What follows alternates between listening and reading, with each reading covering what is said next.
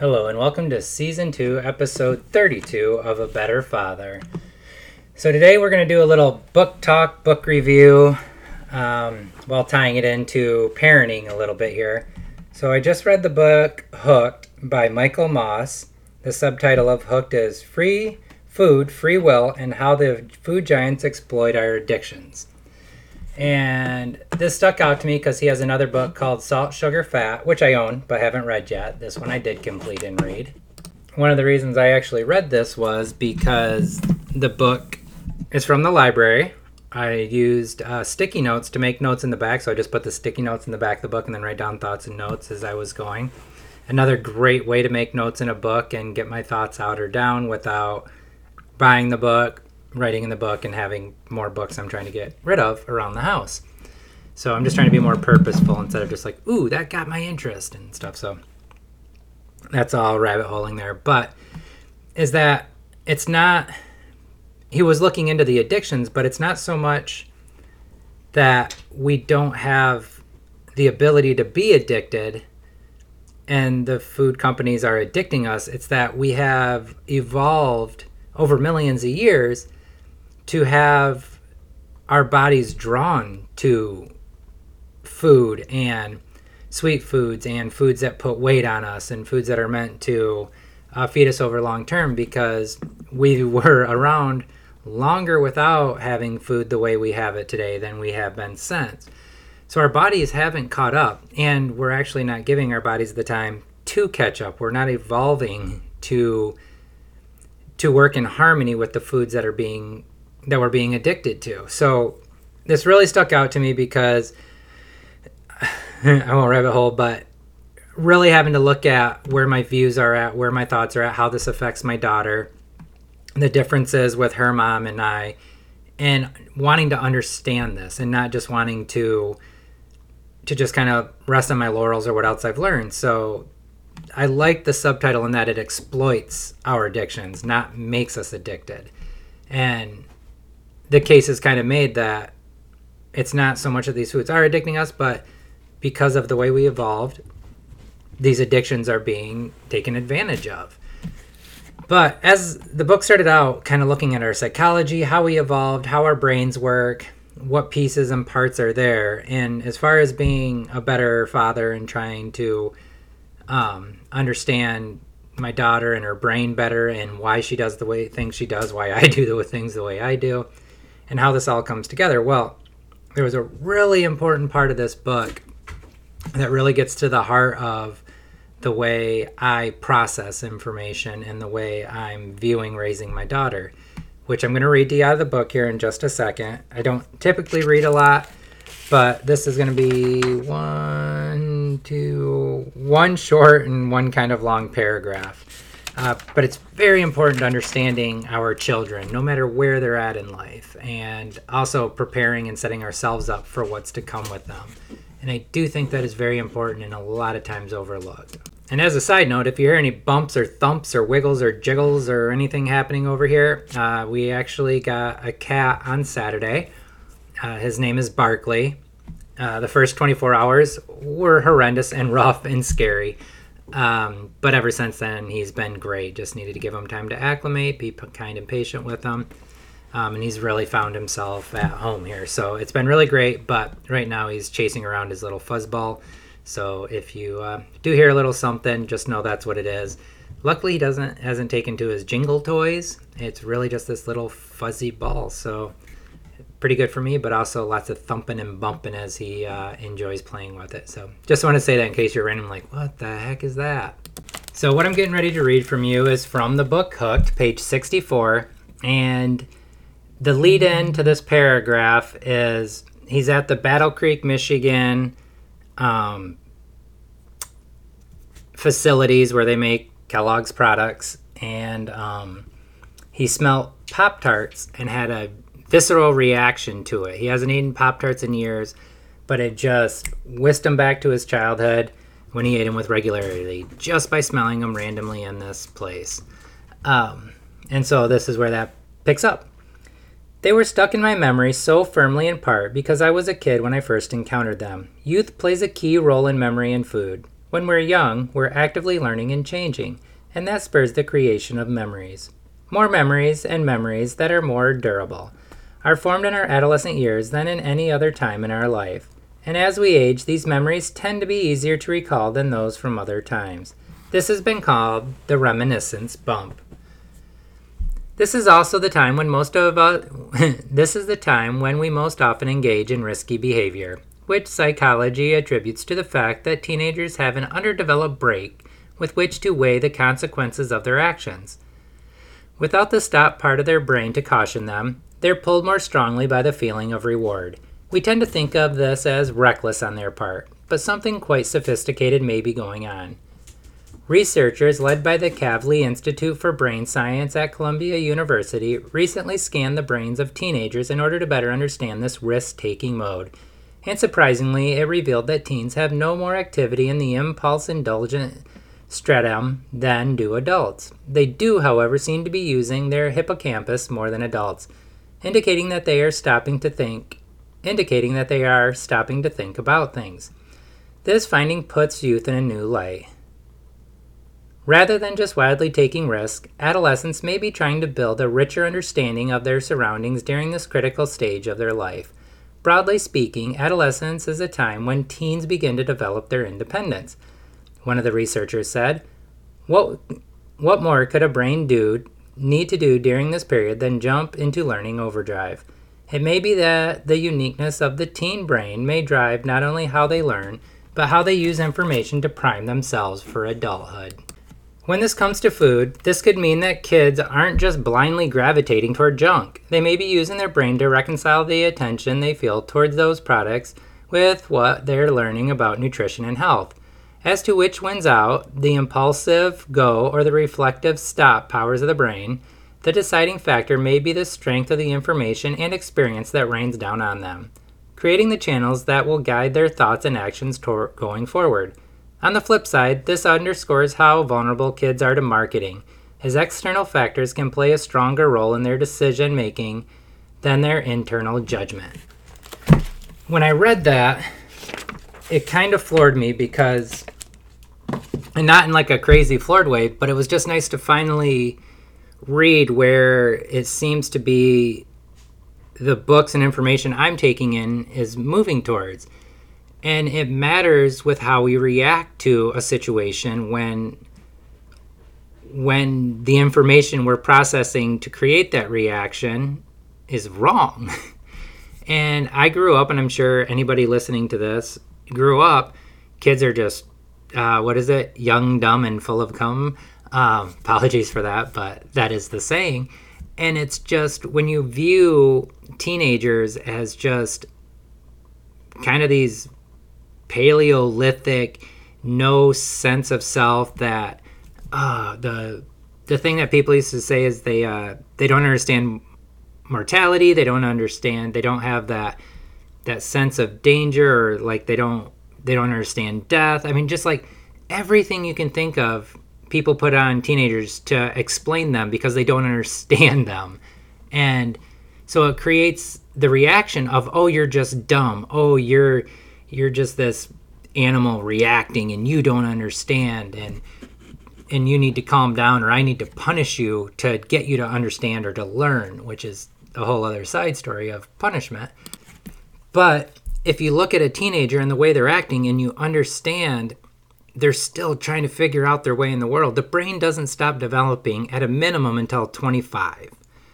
So up until 25, our brains are still touching the world and still trying to figure out its place in it, or help us figure out our place in it, while not being fully developed, which is why one of the reasons why science has said if kids, teenagers, whatever, take a gap year from high school to college, they do better because they've had time to kind of process and not just jump from one thing to the other, and they've got to experience something, get a little bit better footing, meet different people outside of the group they were in high school, not have to have this thing happening right after the other and then decide the rest of their lives when they're 18. It's insane. They shouldn't have to do it when they're 19, but the statistic shows that does help. So anyway, when I was reading that and I'm processing this, it's just like, that's why it's important to understand that teenagers aren't jerks. They're not lashing out. They're not pushing against you. They're not trying to harm you or insult you unless you give them that thing to do, because you're thinking they're these just hormonally jacked up beings that need to be punished into place.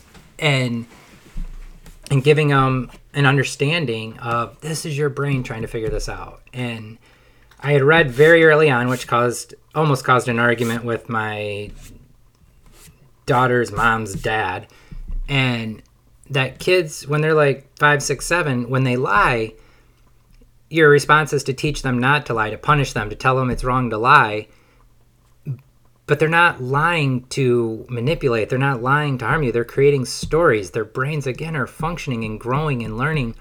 And it's actually a good thing when they start lying, because that's them being able to formulate stories. That's them being able to see the world differently and create different scenarios around that. And when you hinder that, then you're actually doing more harm than good. And yes, there's always an asterisk to everything, and it's always funny whenever you say stuff like that or that goes against the norm. That's like, well, you can't let your kids lie or get away. Like, yes, you're right. You can't let your kids get away with something insane. But when you understand that they're not trying to harm you or get away, like, people are just so like, they're just trying to get away with that. They're just manipulating you. No, they're figuring out the world, and how you respond to that is important. And if you punish them, if you tell them they're bad or they're wrong when they don't think they're doing bad or doing wrong, that confuses them. But you're bigger, you're stronger, and you're putting them in their place, and you're gonna win, but you're gonna harm.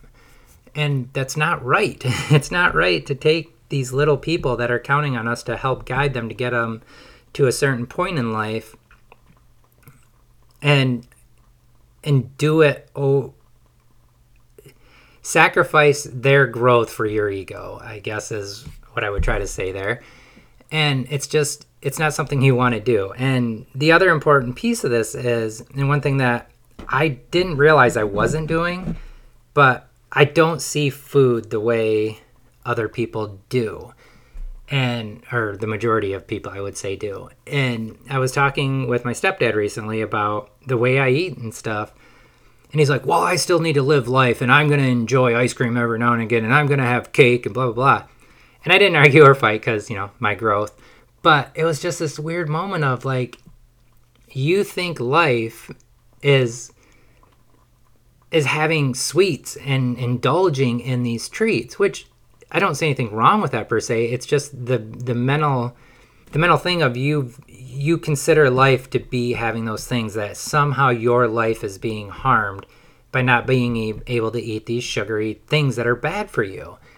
And it was just weird. And then on the flip side, I was talking to my biological dad, and I was saying something about the way I eat to him, and he's like, well, then you're just eating beans and stuff every day. And I was like, yeah, I am. And I'm healthier, I'm happier, I'm fitter, and I am enjoying life more. And when I go off that, when I eat differently, when I, treat myself, I don't feel good. I feel lethargic. I wish I hadn't have done it. I'll indulge in a glass of wine and stuff every once in a while because I just feel like I should be able to. And it's crazy that I just don't enjoy it. And so I keep doing it thinking like I'm an adult and I should be able to do this. But like when I do, I'm just like, I don't like what I'm doing now. I'd rather just have a cup of tea. And it's crazy the way my brain is aware of something, the way my body reacts to something, the way all of this works. And still I go against it. And I think that's very telling. We know if we eat too much McDonald's or whatever, regardless of your views on whether or not McDonald's and fast food is bad for you, I'm going to be willing to bet you don't feel great after eating it. Like maybe on some level, or you ignore it, or you push past it, or you write it off to something else. But I just don't see eating fast food and then thinking, ooh, now I feel great. Like there's got to be a pushback to that. And again, science proves out that there is. Whether or not you have it individually or not, it's there. And it's like, so you're making a choice to ingest something that's going to make you feel bad because you deserve it, because you think that's all you can afford. You think that, it's quick and easy and convenient, and then you suffer for it, whether it's in that moment of just feeling lethargic and bad, or whatever, or if it's down the road with, addictions and heart disease and all the things that can come from it, it just doesn't seem worth it.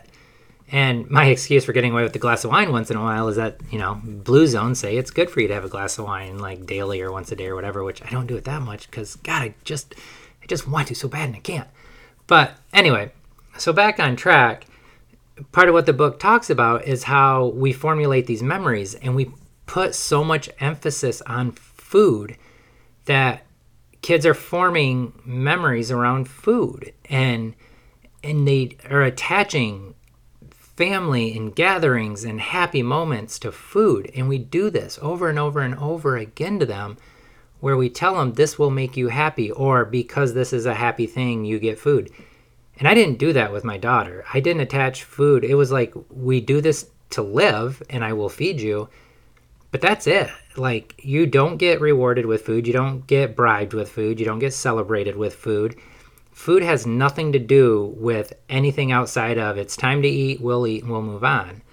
And that has very much in the last year been taken away from her. And I hope the foundation I laid is stronger than the junk food she's being fed now. But we have such strong memories to this stuff for a reason. And then we build these associations around it. And when you learn how easily and how much and how well a child's brain is formulating these memories and solidifying things, that's why people with Alzheimer's can remember these things from their childhood when they can't remember what they said 5 minutes ago, or their grandkid, or the person they met 5 years ago or 5 minutes ago, or whatever it is. But they can recall these childhood memories. And then it's not funny, haha, but it's funny because like people are just like, oh my gosh, like I can't believe grandma can remember this story from when she's 5 and blah, blah, blah. It's like, because you just don't understand that memory is so hardcore solidified in her brain at that age that's all she can remember are these childhood memories. But again, it's just ignorance around the understanding of how the brain works and why this recall. It's not magic. It's not like something to fawn over. It's that the memories were so well formed at that early age that they stick. And if we don't remember them, we smell a Pop-Tart and bam, we're right back in grandma or mom or dad's or whoever's kitchen enjoying that Pop-Tart again. That's how strong this food can be, and why I again didn't really know that's what I was doing, but I learned early on not to bribe with food. I remember one time my ex and I got in an argument in the middle of the night, which again, I was the one taking care of our daughter, and she was trying to get her food. And I was like, no, you don't console her with food. And she was like all mad and screaming at me and stuff while I'm holding a screaming baby who, just needed comfort. But if you start using food to comfort, then guess what? They grow up to use food to comfort. And so you're not supposed to do that. And it's like, I just knew she wasn't hungry. She was just scared. She was tired, whatever it was. She woke up in the middle of the night screaming, and I took care of her. And again, had to argue with her mom about not just shoving food in her face to shut her up. And I'm just like, we'll get through this, but we'll get through this by hugging and holding and pushing through, because you shouldn't use food as a crutch or as an escape or as a deterrent or as a bribe. And reading the Hooked just really, really super solidified that feeling of, or I guess not solidified the feeling, it explained the feeling, or explained the gut reaction or the intuition or the mix of all the little other things I'd learned of how powerful food is to us, and how food companies use that power to addict us to a bag of Oreos or whatever it is, and how they balance salt, sugar, and fat to get us to keep eating more, even though our bodies are full. Just keep piling them in, and you won't stop because you can't stop. He actually mentioned, I think it was Lay's or whatever. You can't stop at just one, or you can't stop. Anyway, he's like, that was a cute little slogan that they came up with in like the 60s or 70s. And now it's just true. Like literally they've made it so we can't stop. So I'm not going to rabbit hole too hard on those subjects, because the point was to look at the way a teenager's brain is formed. Look at the way a teenager is navigating the world, and that when they're doing things, how you respond to it is going to matter, because they're not just jerks. They're not just hormones running around. They're just people who don't have brains that have formed yet, trying to figure out the world.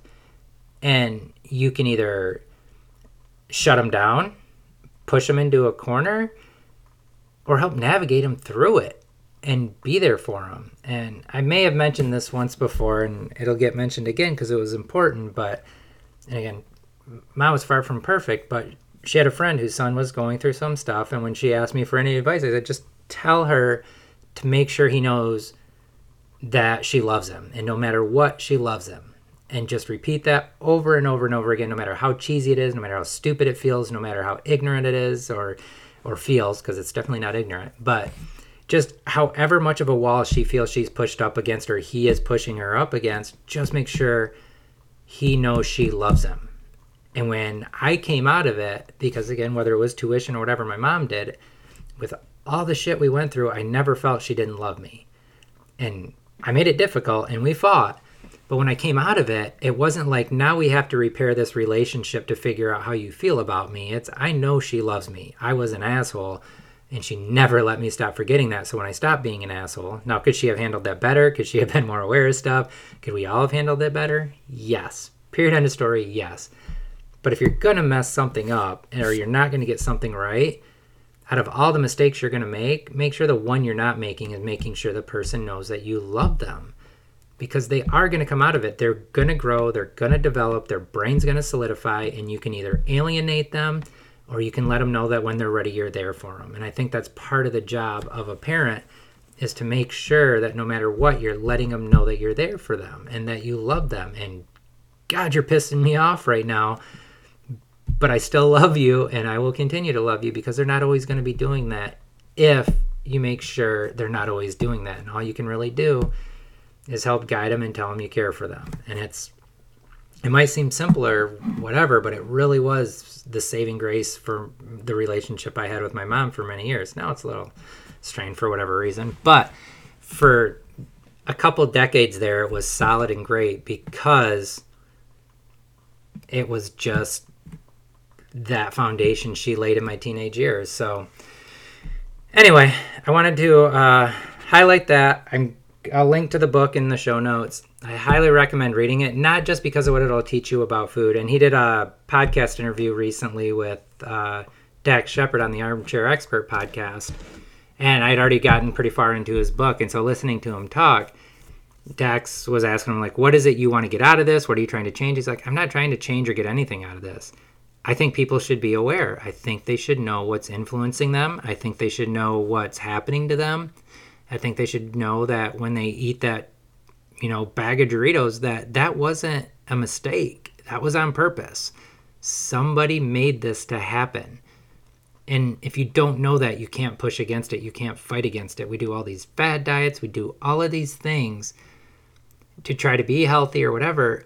And you're in a losing battle when the people who are selling you the fad diets and all of these things are the companies selling you the stuff that's making you need to go on the diet.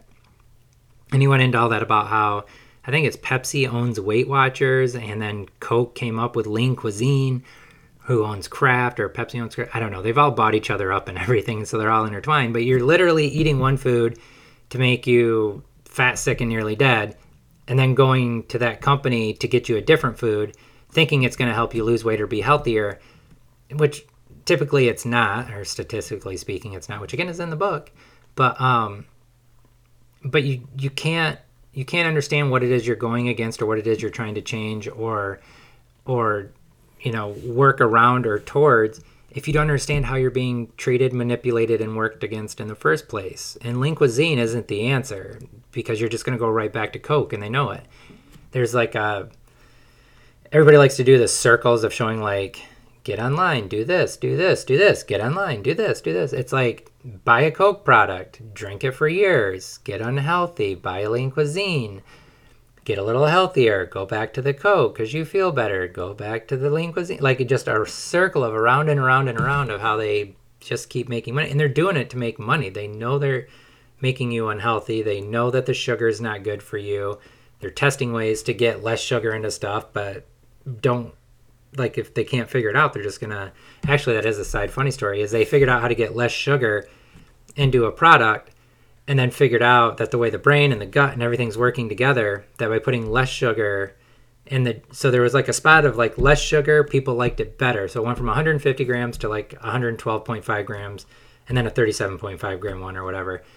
The 37.5, nobody liked. It was disgusting.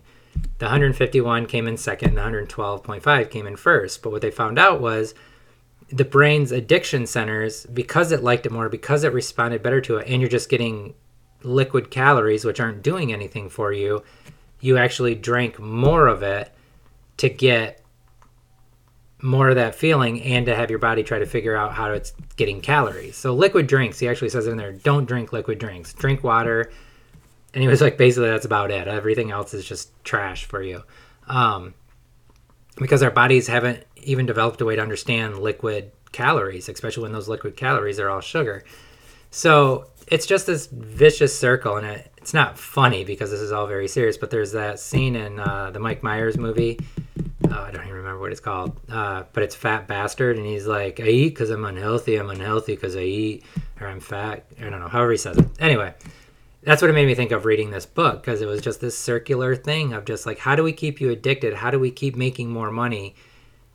Well, if we can do it without harming you, we will. But if the choice is the two of making money and harming you, we're going to take making money and harming you over making less money and not harming you, or making that sacrifice. And it's just sad. But so if you're dealing with a toddler, a child, a teenager, a 20 to 25-year-old, just know their brains aren't done yet. And they're not bad people. They're not angry. They're not balls of hormones just running around trying to do whatever. I mean, that does come into play a little bit. But they're just trying to navigate the world and figure it out. And you can either help be a guide on that or not. And it's really a choice, as it comes down to parenting, of you can give them somebody to fight or you can give them somebody on their side. That's kind of your options. So I think that's it for today. I thank you very much for listening to this episode of A Better Father. I will link to the Hooked book in the show notes. And thank you. Have a great Wednesday. I will talk to you later.